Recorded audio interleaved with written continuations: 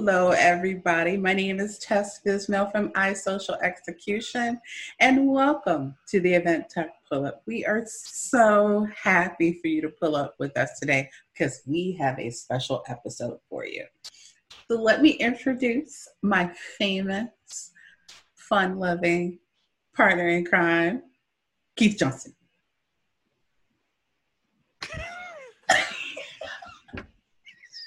I don't know what it is, man. I just can never, like, I need to like some energy or something and like jump out and be like, ta-da, it's Keith. I'm going to do the old-fashioned cue cards for you. I'm going to ship them to Neela and have her set them up right in front of your computer screen. So then that way they're sitting there. Tess is about to cue you. Get excited. We embrace low tech and high tech, always on Event Tech Pull-Up. You know, it was actually, I'll do an industry shout out to Adrian Seagar. Okay. Right? He But was love Adrian. I haven't seen him in a bit. No, we should have him on one day because you know what? He actually taught me something. Uh-oh. What did he teach you? We had done it back in the early days of podcasting, probably like way back in, I don't know, 2010. 18 to 20? Exactly. He and I were actually having a conversation, and he was like, a Post-it note is technology. And I was like, and it like a light bulb went off for me. And I'm like, holy crap, it truly is, right? It is technology. It is. It's not high tech, but it is tech. It is. Because anything we introduce to society that shifts and change how we do what we do on a regular basis is still technology. Absolutely. I mean, a wheel that was high tech at the time. Mm-hmm. Mm-hmm. Absolutely. And we could go on and on and on. So Keith, this is a special episode. When we kicked off the Event Tech Pull-Up in March, which seems so long ago, because we have over 10 episodes now, which is amazing. And it was all us actually that, in the beginning on this show. And then we had these amazing guests. So now is the time for us to kind of come back into the fold and talk about a couple of things, which is really just you and I. I'm sure our viewer and listening audience will go down because they don't want to hear just us. But they're all going to be hitting delete. It's like, oh, God, what are they talking about now? I got to go. Woo, they're extra silly. I can only take silly, but so much. So let's kick off with a little news as we normally do, and then we have a few surprises for our audience a little later in the show. News, and I only got one item in the news for this episode, and it is basically, okay. Some people are saying we're reaching critical mass, and I say we're reaching critical stupid, because. Absolute, and I don't mean that as an offense to the companies that I will mention here, but it seems like everybody has a virtual event platform now. They drank the VE Kool-Aid. Oh, like in the past week, I've gotten notices about Eventry, Omnipress, Events Air, StreamPoint. Like they all have. They're all coming out with virtual events. There's so many. Meeting play. And okay, great, right? I think it's awesome. And some of these are actually really, really, really good tools. In fact, two of the ones that I've mentioned, I actually have meetings with next week with a client that we're going to look at these. But I think that there is such a plethora. Yeah, I use the word plethora of virtual platforms. It is so confusing to the meeting and events world, right? It is. That people don't realize that there are ones, if you look at a platform like Hey Summit, right, it really doesn't do like the trade show part, right? It doesn't have anywhere where you can, have exhibitors, but then you've got some like Hubalo that does. And I think that people are just getting really, really confused. I think that we should dedicate you got Feedloop, you've got vFair, you got people who've been out there, Landrada, people who've been out there for a long time. So you've got StreamYards. People hit me up last night saying, Tess, I need to make a decision about a platform. Can I just go with StreamYard? I'm really familiar with that. I don't have to do that many breakouts, and I need to do this and that. And then I'm like, what? Let's just take a step back. Let's look at what you really need. Let's see what that might. And most people don't have good budgets these days, right? Yep. And they're forced to do it. In my opinion, Keith, more people who never had to do events or having to do events and never had to put budget money to events, or if they did, they weren't that much to begin with and have to do things more often. So they're looking for ways in which they can use things like Google Classroom or some other solution that may be free or freemiums or smaller amount of money to do it. And maybe the platform works for them, maybe it doesn't. What questions do they ask? All kinds of stuff. So yes, it is market oversaturation. And here's the thing, right? We're tech people, right? I'm a tech guy. But there are so many platforms out there. It's like, what did that one do again? Yeah. Right. And it's, so here's what I did. I found, all those industry spreadsheets that are going around that have all the platforms on it. And personally, I've merged them all.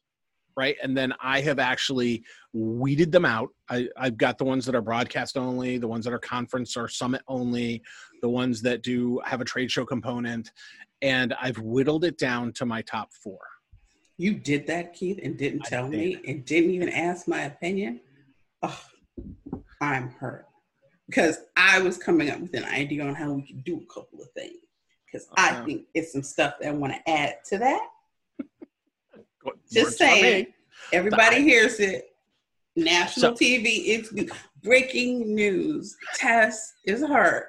No. I haven't shared it with anybody yet. Yeah. And it's just so I can keep them straight. Yeah. Because, honest, if the tech people are going, huh?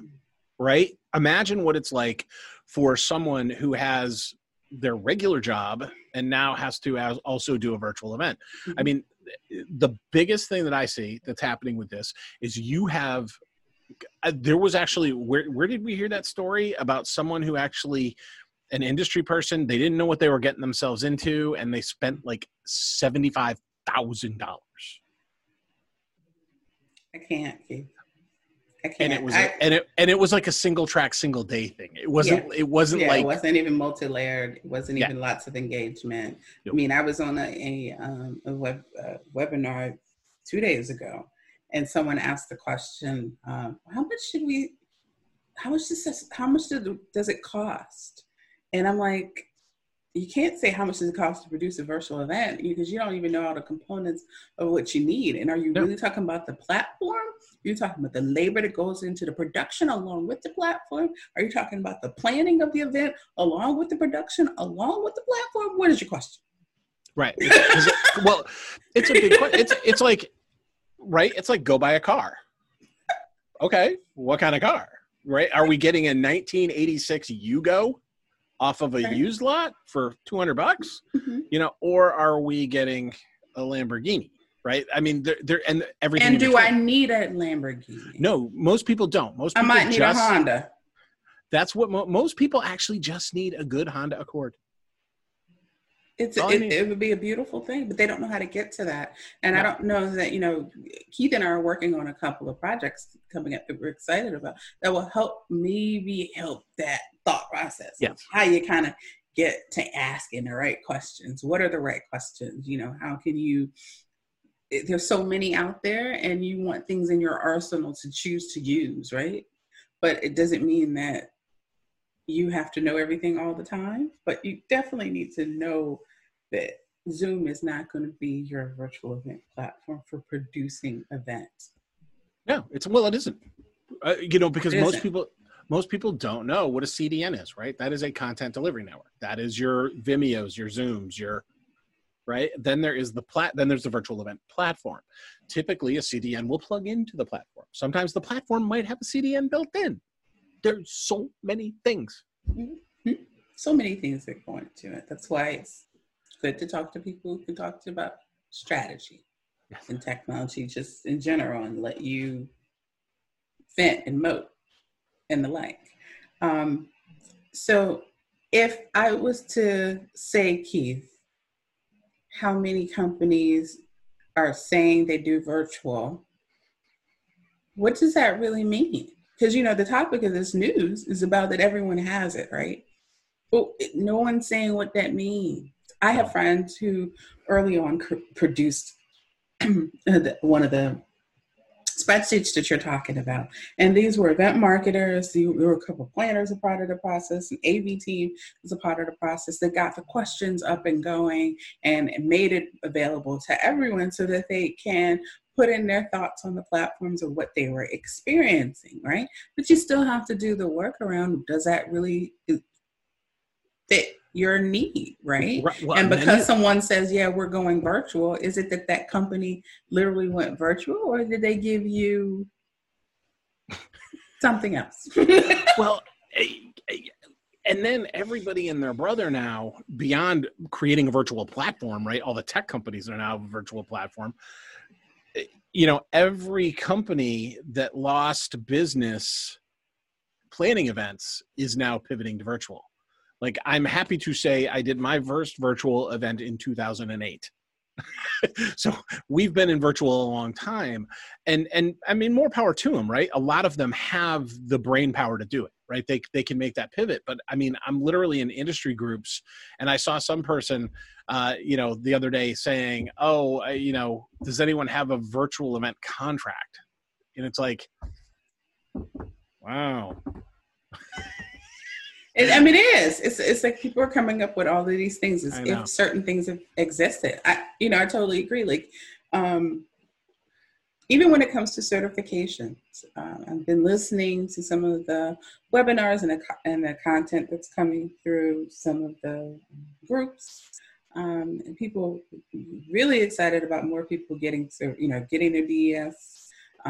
Their digital event strategist certificate, or certification, I should say.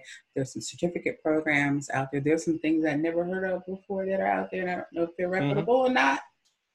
Fine, information is information. It's really truly content. It's all about who does what with the knowledge that they gain.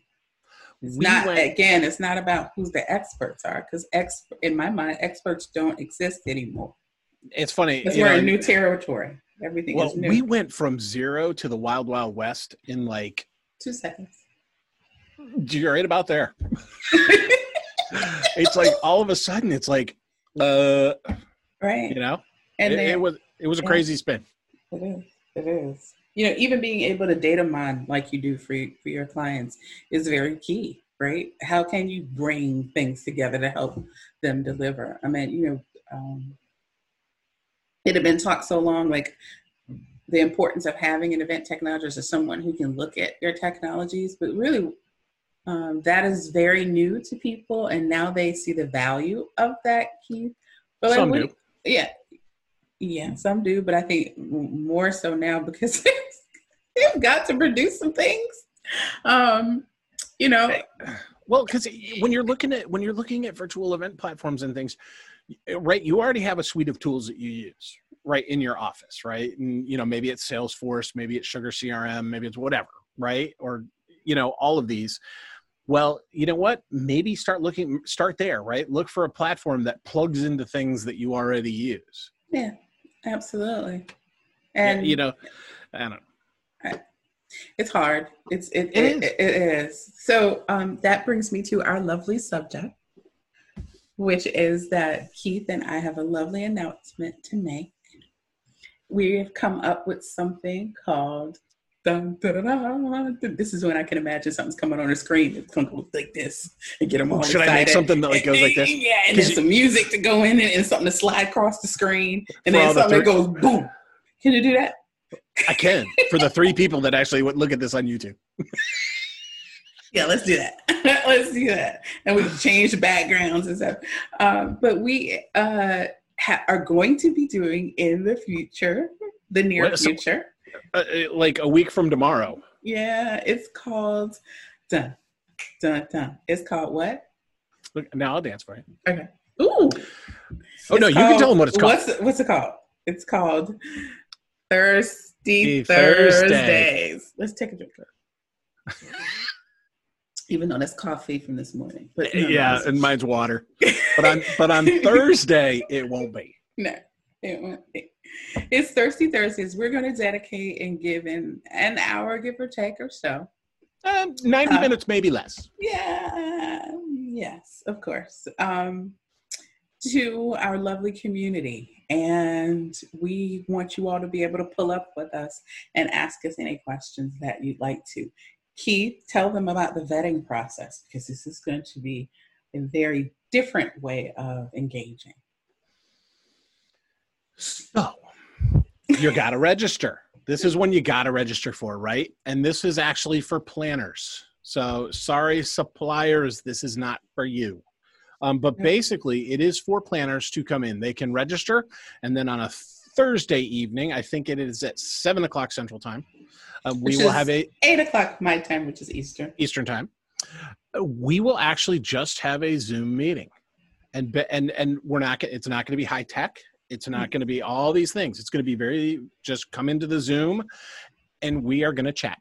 And what are we going to chat about? We're going to chat about what you want to chat about. Mm-hmm. So if you have questions about virtual event technology, if you have questions about registration systems, event software, event platforms, all of that good stuff, whatever it happens to be, you can ask. On Thursdays, you can bring a friend if you'd like to bring a friend. But again, I don't have any friends. You don't have any friends, but that's okay. There are people who know you. Did you know that? Yeah, some do. Because he is, again, let's do a reveal. He is Planner Wire. Whatever. And this is for planners. Right, Planner Wire. This is for planners. His wife's a planner. I'm just saying. The company does. Anyway. Yeah. So this is just for you all to ask us those questions. We have seen you all as we've been out face-to-face before, IRL, as people call it now, and they're always making terms for things that are hot and cute. Well, and you don't get the chance to ask those questions and just say, let's share your screen. How you do that? Oh, okay. Yeah. Well, and here's the cool thing, right? And it doesn't matter to us. Like Tess and I don't have massive egos. So if we get 2 people, that's actually even better for you, because then you've got us for the whole hour. Whatever. Yeah. Right? Exactly. If we get 20 people, we'll figure it out. But again, just a really nice way. And then we can meet other planners and we're connecting people and all those good things. Yeah, cool stuff. Very low tech. Only tech is Zoom. So you want to pull up with us on a Thursday at 7 o'clock Central, 8 o'clock Eastern Time to Thirsty Thursdays. And that means you need to bring something, water or something else. Cute little glass cup. I'm bringing something else. You can just have it in your hand and then just go like this and do splash, whatever you like. I'm bringing something else because it's going to be it's going to be 7 o'clock at night.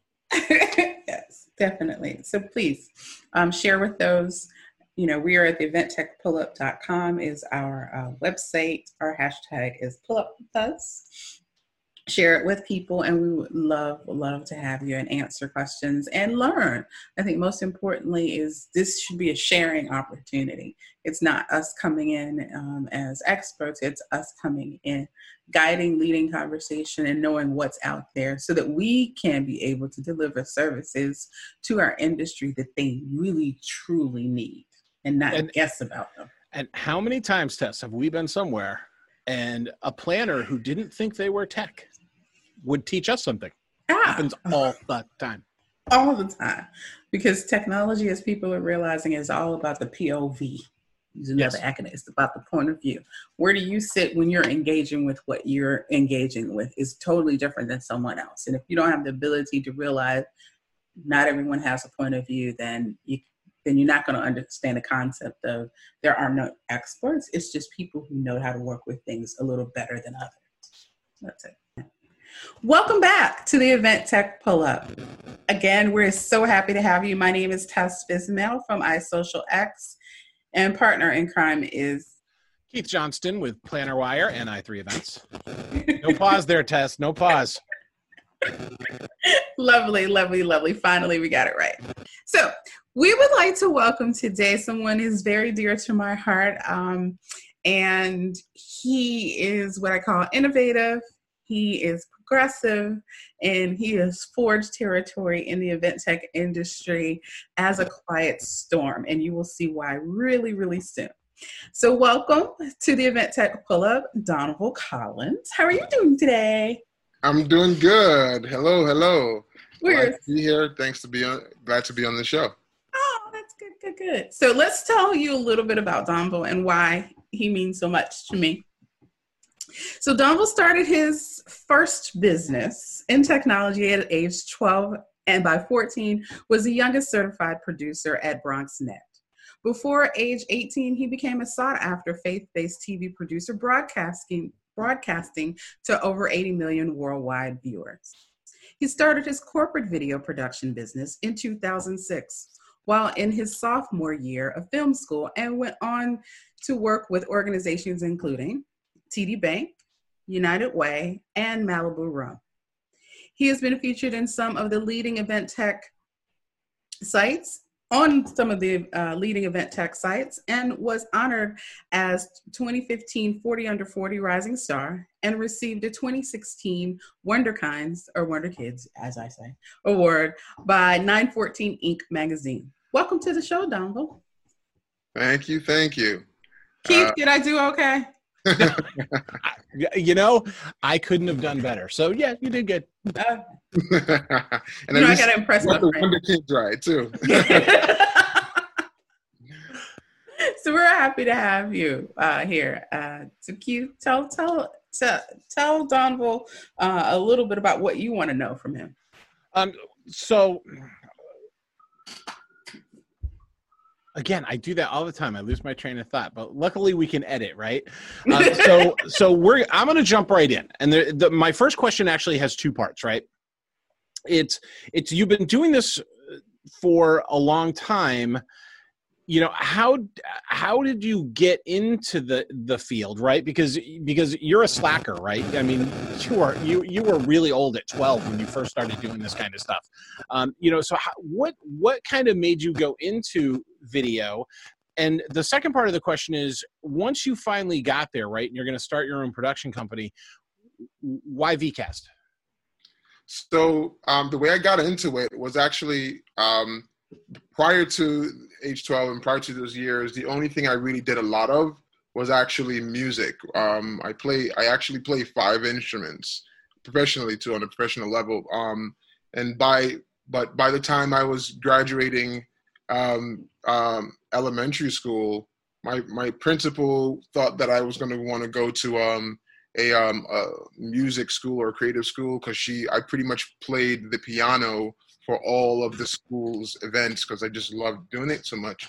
But about sort of getting out of that and then going into to middle school, and even in middle school, even I was in the last year of middle school, which is at age 13, like they all thought I was going to be doing music, and I told them like I'm not interested in that at all. By that time, I had already became a certified producer. But the way I got into it was because at my church, my home church, I go to a church in the Bronx.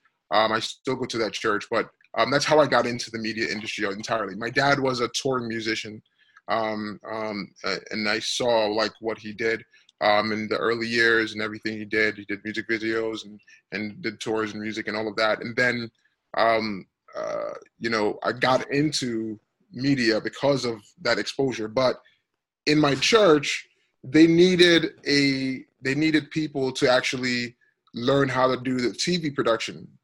At one point, they were hiring someone from the TV station to do all the church's videos that they aired to TV, to the local station. And then at one point, she had a disabled son, and she just wasn't able to do it anymore. And it was going to be difficult. And by that time, we had already sort of established a presence in the Bronx as a church that did media videos for TV. And it was just like there was no option to not do it anymore. We had to. So the pastor said, let's send 3 people who might be interested in it to go to the station and be trained on how to do it. And I put up my hand because when the lady that was there, and I remember her name to this day, her name was Stacy. When she was there, I was always over her shoulder, just looking at what she's doing, and she saw that I was interested. But I had to leave her to go play the piano and play the drums and play the bass. I had to go actually play. So once I got trained on it and got official training and came back, then it was just like, wow, I really love this thing. And people started at that point started to see that I was not nearly as passionate about music as I was about doing video. So that's where it sort of came in. It was like right at that beginning stages. where I saw that. And I don't know if maybe seeing some old music videos of my dad maybe influenced me mentally too, where I got interested in video then too. I don't know, because I saw that before all of that time, but I think it was that Stacy doing it for the church. So that's how I got into it. And then fast forward, like you mentioned, years later for VCast, the actual original name of the company and the actual registered business name is not VCast. It's actually Debo Media Inc. And that comes from my nickname, Debo. And that was before the movie Friday. So, so I've always, my dad. That we love, right? Yeah. So in actuality, how, this came about and the passions of it came from a dream that I had when I was a teenager, where I actually saw the building. I saw two buildings. One was a video company building, and the other one was a technology company building, and they were both had the name Debo on it, but there was two different services. And I saw a building, and I saw the street, and I saw the parking lot, and in the dream, I went inside the video building and saw editing suites and cameras and studios and all of that. So in the dream, I've had it. And at the time I had it, I wasn't necessarily thinking that far ahead, but I had it and I thought it was strange. And I woke up and I told my dad what I saw. He was like, you should draw what you saw and put it away. And I actually drew it, thought I put it away well, but of course completely lost it and completely forgot about that dream in the following years. Fast forward later, my dad actually, my mom, fast forward year when the company is doing well and I have all these employees and I have, we're not at that level yet of what I saw, but what I saw in the dream, we're on the way there. And granted, like it was in the dream, our two main services, one is video production related, and the other one is technology related. I've always been involved in the two things without even realizing it. I didn't remember that at all. The time I remembered it is when my mom, one of the days when I went to service, she brought the picture to me and said, "Do you remember this?" Oh, and I was like, that's cool. Oh my gosh, I haven't seen this forever. And I always thought that it was lost, and in the times that I moved, that it's just, and I didn't even really remember about it. So even seeing it, I would have never thought. She was like, she said to me, "You think we would have allowed you to hold on to this?" She said, "No way." And even at that time, I'm a grown man. I'm married with kids. And I was like, "Can I have it?" She was like, "No." She's like, "You're not getting this." I said, she said, "You can make a copy of it and you could do whatever, but I'm still keeping the original." Oh, that's dark. Yes, because your mom is a smart lady. It was in pristine condition, no folds, no creases. And I'm just like, you know what? If you could keep it in this condition for this long, you should keep it. I made a copy of it and brought it to the office, put it on a big canvas, explained it to my team. So it even created more clear vision for our team of where we're heading. But they could see my little kitty drawing, architectural drawing of what I saw. But it's that is amazing. See, and I think if you I think if you go to Cupertino, California, they do have an Apple museum. So someday when they have the VCast museum, that'll be hanging right when you walk in the lobby. Yeah. Absolutely, it definitely will. People actually that come to our office ask me then, like, "What is that?" Then I got to explain. And then I actually made a Facebook video about it at the time, like just a couple days after I got it from her. So I did a whole Facebook video explaining this. So some of the people that come to my office, they're like, "Oh, I saw the video he did about this." They know the story. That's cool. Actually, so it's a Facebook video, so maybe we can link to it in the show notes. Yeah. Cool. See it. I'd love, because you talked about it so vividly. We definitely want our viewers to see it and listeners to see it as well. So Donvo, how have you pivoted in your event technology through this pandemic? And it's we realized, actually Keith and I talked about the other day, so many companies changing their services, upgrading their services, or moving in this direction. So tell us what VCast, first tell us what VCast is about and has been doing. And then B, if you tell us, and then what?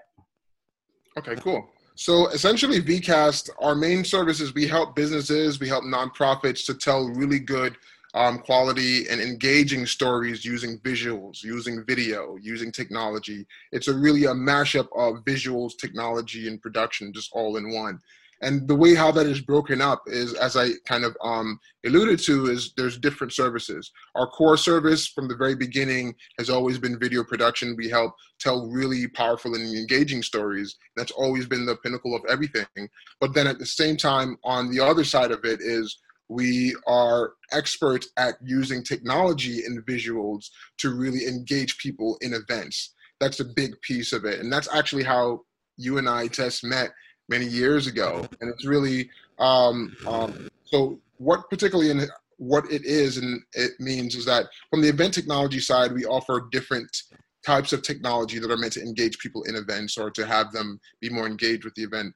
And our big technology in that space is the Fundometer. Right now, it's really the technology that helped us step out. The original technology that you and I met on Tess was called the multiplayer. So it's a VCast multiplayer where the whole purpose of that was to help events to better engage your attendees with not just the content that you're usually displaying on your screens at your events, but also any other kinds of content like social media feeds and all of that, and sponsors all in the same screen. Where most that was IRL. That was in real life, face to face. Exactly. And then a lot of events do most of the time is if they have multiple screens split up around their events, they just put a computer on it and they run PowerPoint for the entire day. Or that is looping all day, or it's a feed that's coming from the main point. But it's just it's kind of a screen where I always said, no one is paying attention to it. So what's the point of it being there? So that service was meant to kind of fix that problem. But fast forward a little over a year, almost 2 years into that technology, it was very hard to sell, and no one it took a lot of explanation to get people to understand the value of it. You understood it, Tess, but a lot of people didn't fully grasp that. The Fundometer technology came out of one of the AV companies I was trying to pitch this to, for them to offer it to their clients, saying that they have a bigger problem than this. They love the technology, but they were like, it's going to be really hard to find the right buyer for this. But I have a bigger problem. I have a whole lot of nonprofit clients that I have that have a lot of fundraising events. So they do over 100 fundraising events a year. And the fundraising technology they were using for their events, it's not that good and it's too expensive. And even if it did help raise a lot more money, the organization didn't really net more than the last time because they spent all that money paying the company. So he said to me, if you could build a technology, since you could do this cool thing that it'll be hard for me to find a buyer for, if you could build this thing for me, I'll have a lot of work for you. Build a fundraising technology that is easy to use and is affordable. Spent 3 months building it, programming it, testing it, really knocking it out. In the process too, sending him emails, updating him that we're making progress.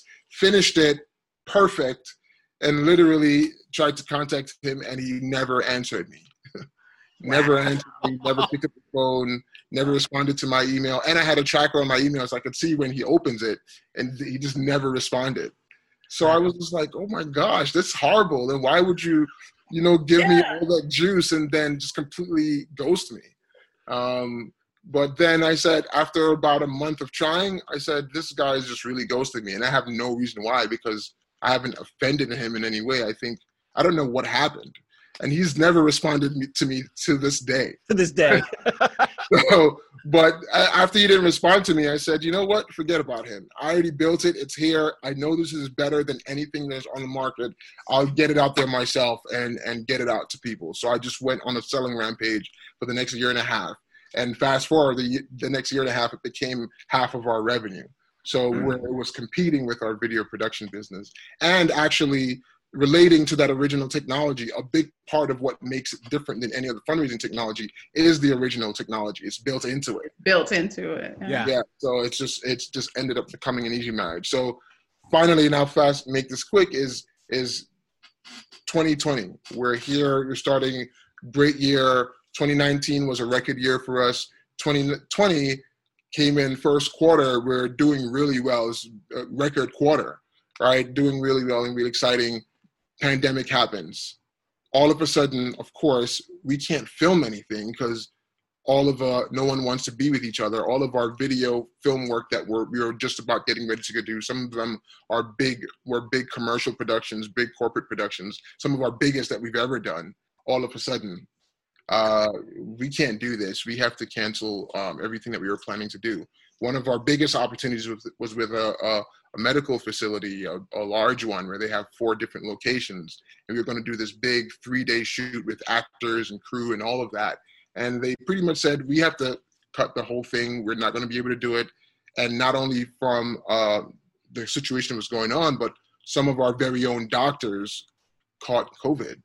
And they had to close their offices, and they don't know. You're in New York, and we all know what's happening. Yeah, that's one thing we didn't say. You're actually in New York. You were in the hot spot when it started. The hot spot, exactly. So it was crazy. We lost all that business, and then of course, as I said, the Fundameter, which is an events technology, the entire events industry shut down. So then it was just like all of our business went out the door. And at first, it was very breaking for me, like emotionally, and wondering what's going on, and am I going to have to lay off my employees? What's going to happen? I have mortgage, I have 2 kids and a wife, so I was thinking like, what's going to happen? And then what made me pivot was that one of our clients that we were in the middle of post-production for, that we were editing their video for their event that they were going to debut at their event for one of their honorees, saw that I did my weekly stream, that same Facebook stream where I talked about the story on. And they saw that stream, I always did it, well, not always. In the very beginning, I did it dirty, but about 2 or 3 months into it, I started doing it, a produced live stream, and all of this connects, because in the beginning, where we talked about me doing the work for all of those churches, for a lot of them, what I was doing for them was live video production. I was streaming everything before I was an adult. So my experience in live video streaming goes way back then, and I've always been doing it, always involved in it. And so when we started doing live streaming for me on my weekly live stream, it was kind of a normal thing. We were just doing it, but it was produced with lighting, audio, everything, and me queuing up a video and then it playing and it coming back to me and speaking and all of that. And they saw that, and even though I wasn't pitching that, they said, we see like what you guys do in your live stream every week. We follow it, we watch it. Why can you guys do something like that for us, and we just do our event online virtually through that, as opposed to Zoom and WebEx and things of that nature? And I said, yeah, I think we could do that. That actually makes sense.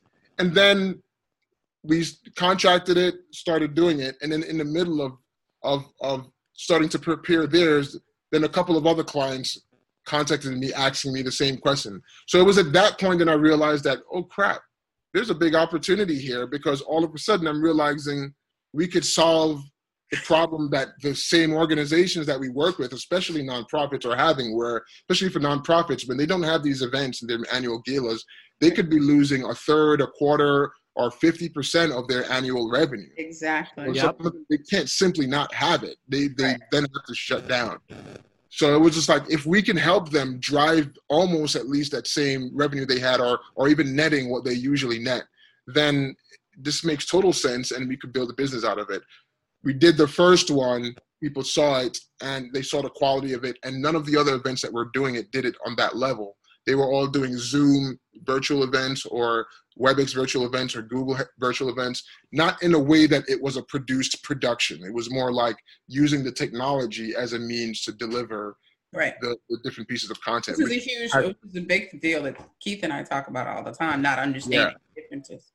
Yeah, it's a very big difference. So when people see it, they're like, wait, I want it to be like that. They don't want it to be like the other one that they saw.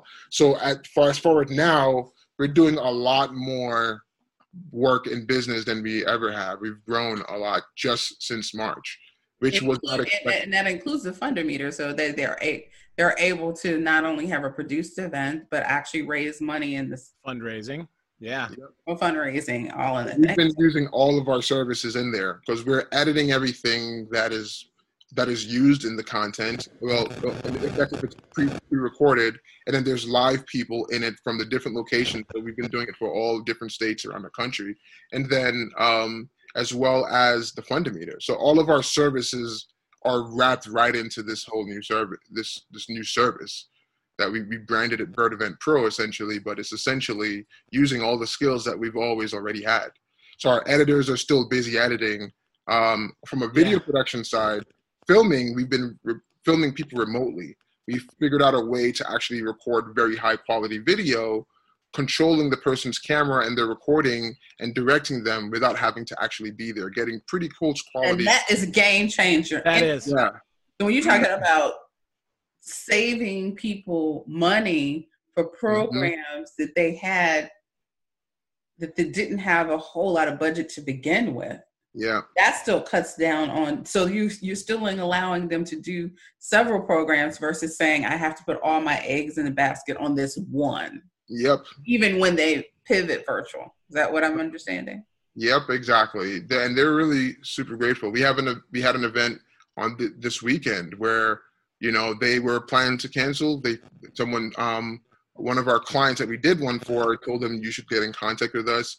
And they you know, raised $720,000 in a couple hours over the weekend. Wow. Are you serious? Yes. So it was cool. Like, that's the kind of thing is where it's like if they didn't get that $720,000, things would be very different. So instead of canceling, they still had it, spend less money, and you net. Some of them are netting more than they had before. So some of them are talking about, like, even afterwards, they don't see not having a virtual component anymore because they're raising more money than they did before. And part of it is because even if they're grossing less, they're spending less. So they're needing a little bit more than they usually do. So the return is there, definitely. Yeah. Well, and that's actually going to lead me into my third question, or the third question, my next question. And I was actually going to ask how you differentiate yourself from other companies, but I think that we got that right. I think that it's the technology and the production side and the pure institutional knowledge that you have, you know, is a clear winner on how you differentiate. But you just said something that totally sparked a question in my little brain, and that is, okay, so they went virtual and they raised a lot more money. Once we come out of COVID and once everything starts to go back to, I guess, what we'll call normal, do you think, as an expert in the industry, do you think that virtual events are going to play a bigger role even after COVID, because organizations are finding that they can still raise money yet not have, so those, we all know they'll still have their in-person events, but are some events just going to go virtual because for the organization they can raise just as much money, and you know, is virtual going to continue on even after COVID is gone? Yeah, so absolutely. And I think so because not only because of what we're seeing trends wise, but it's looking at the state of mind of everyone right now. Before COVID, you always had your people that are germaphobes, and now since this, everyone is a germaphobe, and who were germaphobes already are super germaphobes. Right. So I don't know, you know, how that's going to play off, but that's from the psyche of everyone. But definitely from the trend side, even from what we're seeing, is that we have contracts into 2021. Doing that because so all the inquiries, especially that we're getting now, are for September or October or November or December or into 2021. And then some of them are literally saying, look, they don't see that they're going to get the full attendance anymore. And it's because of that first point about the germaphobes, is that some people, it's going to take a few years for people to release that thought of, what am I going to get from someone else? You know, right? Exactly. That's going to take a while. You're on our page. Well, and then I guess even the live events, right? And I know this is actually something we've already discussed with many of our clients. Is even your live events are going to have a virtual component. They're going to be hybrid. It is going to be hybrid. Hybrid is going to be the way. I swear it's going to be a good 80%. 80% virtual of the mix, right? Yep. Just think only 20% on face-to-face, and that 20% face-to-face has to be innovative and has to be compelling enough for people to be able to stop what they're doing to go do something else. To go do that, yeah. Because even for us, like for a lot of those that are for those later inquiries, they're all for hybrid, because they no matter what. And Tess, you know how I am. I'm a hugger and a kisser. I like hugging. Yeah. I like kissing. I like shaking hands. And in most cases, sometimes I meet people the first time, and I'll kiss you the first time. So that it's like we kind of have, everyone. You just like to meet people. Right. And touch people. I love relationships. My wife says that I'm super touchy-feely, and I'm like, that's how I am. That's how my parents raised me. I love. But did you see? I saw a story yesterday that came out that said hugging actually isn't a big transmitter of COVID. Really? Yeah, it's more so the handshaking and the aerosol. But hugging, we can hug it up, huh? Yeah, we might be able to go back to hug up. That is so cool. So Tombo, in closing, I want to ask you or talk to you about something, because I want to make mention of the times that we're in, right? Yeah. At this time, we have been forced to look at life differently than we have with the COVID pandemic. And then, as Keith and I term this, as two pandemics, and that's the systemic racism that exists, right? And the issues that we have around the protests, and this being really truly a sense where people are saying, okay, well then now I'm about to put my money towards Black businesses, right? Mm-hmm. And I have people who tell me all the time, I didn't know that there was a Black event tech company, right? You're going to be the second one that we've interviewed so far. I knew that they exist, or if there are Black people who produce events, virtual events, and have been for a while now. So how do you think the landscape may shift and change just by nature of bringing some awareness that you do exist, right? That you still can do the work, that you have an extremely diverse staff, right? Yeah. And have had relationships with companies and businesses for a long time. Yeah, I definitely think it's shifted. I see it. It's very clear. I actually had a conversation this week with an event company in Chicago who met with me, and I did a presentation for them. They really love what they saw, and they're one of the largest event production companies in Chicago, actually in the country. They produce some of the largest events with celebrities and major people. And they were surprised pretty much that they were referred to us by the CEO of, and I don't even remember what it's called now, but one of the largest newspapers I understand in Chicago. So, and I'm saying, she was saying it to me like, I know the guy. I'm like, I'm not sure I know who that is, but it's really cool that he would be referring me, because I don't even know, this thing. But then she's saying to me that she was surprised because she never knew that there was a Black owner of such a really clear product and really thought out product or service. So in her experience, every time she's met the people that were the best, they were always in most cases not Black. So it was kind of like a new experience for her. But what she was saying is that, she's glad that what she is seeing is the best and the owner just happens to be Black.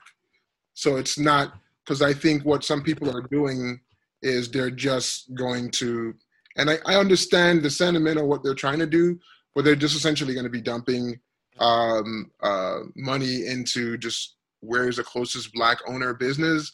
And then at the same time, it doesn't mean that they actually have the skill set. And at the end of the day, if you can't deliver, it's only going to look bad on us if we can't deliver, right? So part of I've always felt like this. So one of the things is I could be registered as an MWBE. I've been being told that for many years as a minority or woman. What does the BE stand for? Business owner or business entrepreneur or something of the sort. But I could have been that for years.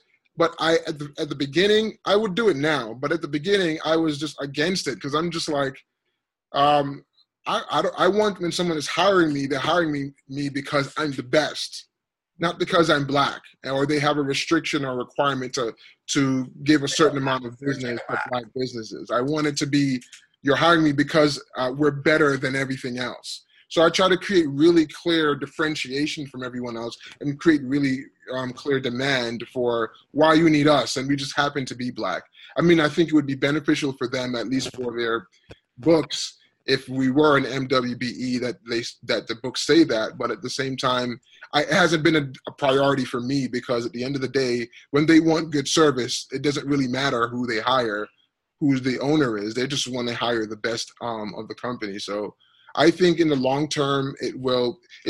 I would also add, though, just so it's not even misconstrued, is, and I think you understand this, Tess, as well, I'm sure you do as well, Keith, is that at the end of the day, though, is that we have been ignored for a very long time. And I fought very hard myself to be recognized. Even going to the PCMA events and being, and I had my trade show booth there. And I remember how much I spent to get there, and the plane ticket and the hotel, and the money I spent at that time, where at that time it was two of us in the company, and it was a huge investment. And I remember being there, and I'm saying, I'm the only Black guy in these booths, and a Black owner, and I don't know if you remember this, Tess, all of the other booths, if there was a Black person there, they were working for the owner who wasn't Black. So it was almost all entirely non-Black owners. And I was just like, this is bad. And actually was featured in an article recently here in Westchester Magazine, where they had called me to interview me about this. And this was prior to the pandemic, prior to George Floyd, where that's one of the points I made in there, is when I'm going to these events and I'm meeting people and meeting other owners, of 100 people, I might be one of 3 Black people in the room. And I said that happens because of not only lack of exposure and lack of education, but also just a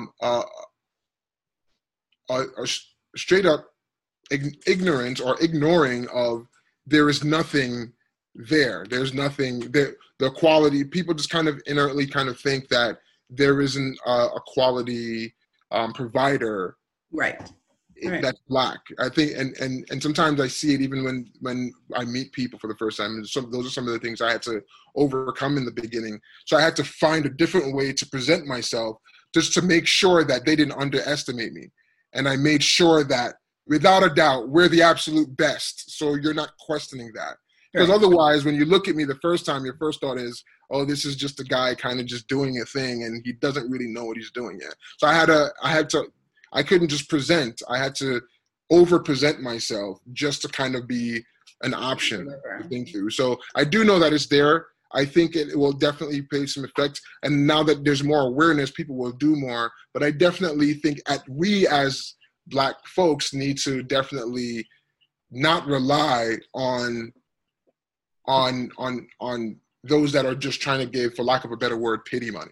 I think we just need to ensure that we are getting paid because we are the best at this. And it's been that way for a long time, right? I know a lot of people don't realize that a lot of some of the greatest things and the greatest inventions that we use and know of every day, some of them are invented by Black folks, but it's not talked about.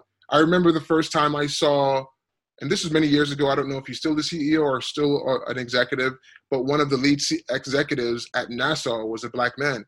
Mm-hmm. And all those years, I didn't know that. Right. I thought that, no, there's no Black man that would work at NASA. That's just not possible. That was when I was very young, a teenager. When I found that out, I was just like, oh, that is so cool. When a young Black man knows that, it changes his entire perception of what is possible in the world. Which is exactly like Keith. I was telling Keith, and Keith is a firm believer. I mean, we're always pretty much on the same space with this, is why I needed to make sure that we took a concerted effort as a whole. We are choosing guests who are not receiving the limelight that others have. That's period. That's what the show is about. And then secondary is we're choosing guests who people just don't know. And this is why we have you here, is so people can say, yes, we exist. Well, and it's funny because you actually, you spoke to that, you want to be the best, right? And it's funny because I can see it happen, right? I can see you know, you in a room and this other guy in a room. Now, you are clearly the best, right? You've been doing this since you were 12, right? You know it. Live broadcast. Yeah. And to 80 million people, right? Right. Those broadcasts were going out to 80 million people. Yet because of people's biases in their head, they're going to go with this dude, even though he's only 2 years out of Columbia College Film School, for all the wrong reasons, right? When you are clearly the better choice. Right. Exactly. I've seen it happen. Sometimes at the time I remember, you know, you get looked over, and then when things go wrong, then they're calling you back to sort of clean up the mess. And I'm just like, okay, it's going to cost you more though. Yes. Yes, you have to have, lines in the budget that say pain and suffering. It's called a pain and suffering line. But even beyond pain and suffering is like, now I'm not just doing the job, I'm cleaning up and doing the job. So right. It's going to cost more. I'm cleaning up the film students' work. Right. Yeah, exactly. Keith, do you have any closing remarks for Don? No, you know what? I think that was a perfect way to end. I do too. Donald, you know, we are so elated to have you on here. I think this was a wonderful and enriching and enlightening conversation for those out there. Most importantly, for our listeners and viewers to understand, hopefully, some of the differences from an educational standpoint between an AV company who's just an AV company, a production company who understands video, which is well needed here when you're producing virtual events, and the fact that you can have a mix of media through that particular process, right. And you know the rest of the things that we talked about. So, any closing remarks, Donald, that you'd like to say? No, I'm glad that I got to be here, and I'm glad too that I got to express that and talk about that, because it's not always a conversation, and from us as individuals, it's not like we want to talk about that all the time. We just want to talk about tech and doing good business and really cool stuff. Yeah. Things that we can say amazing too. But I am glad that I got to express some of those here today, and hoping too that not only will it open the eyes of some people that didn't think of these things, but also hoping to motivate more people like myself to know that the sky is actually the limit. Yeah, definitely.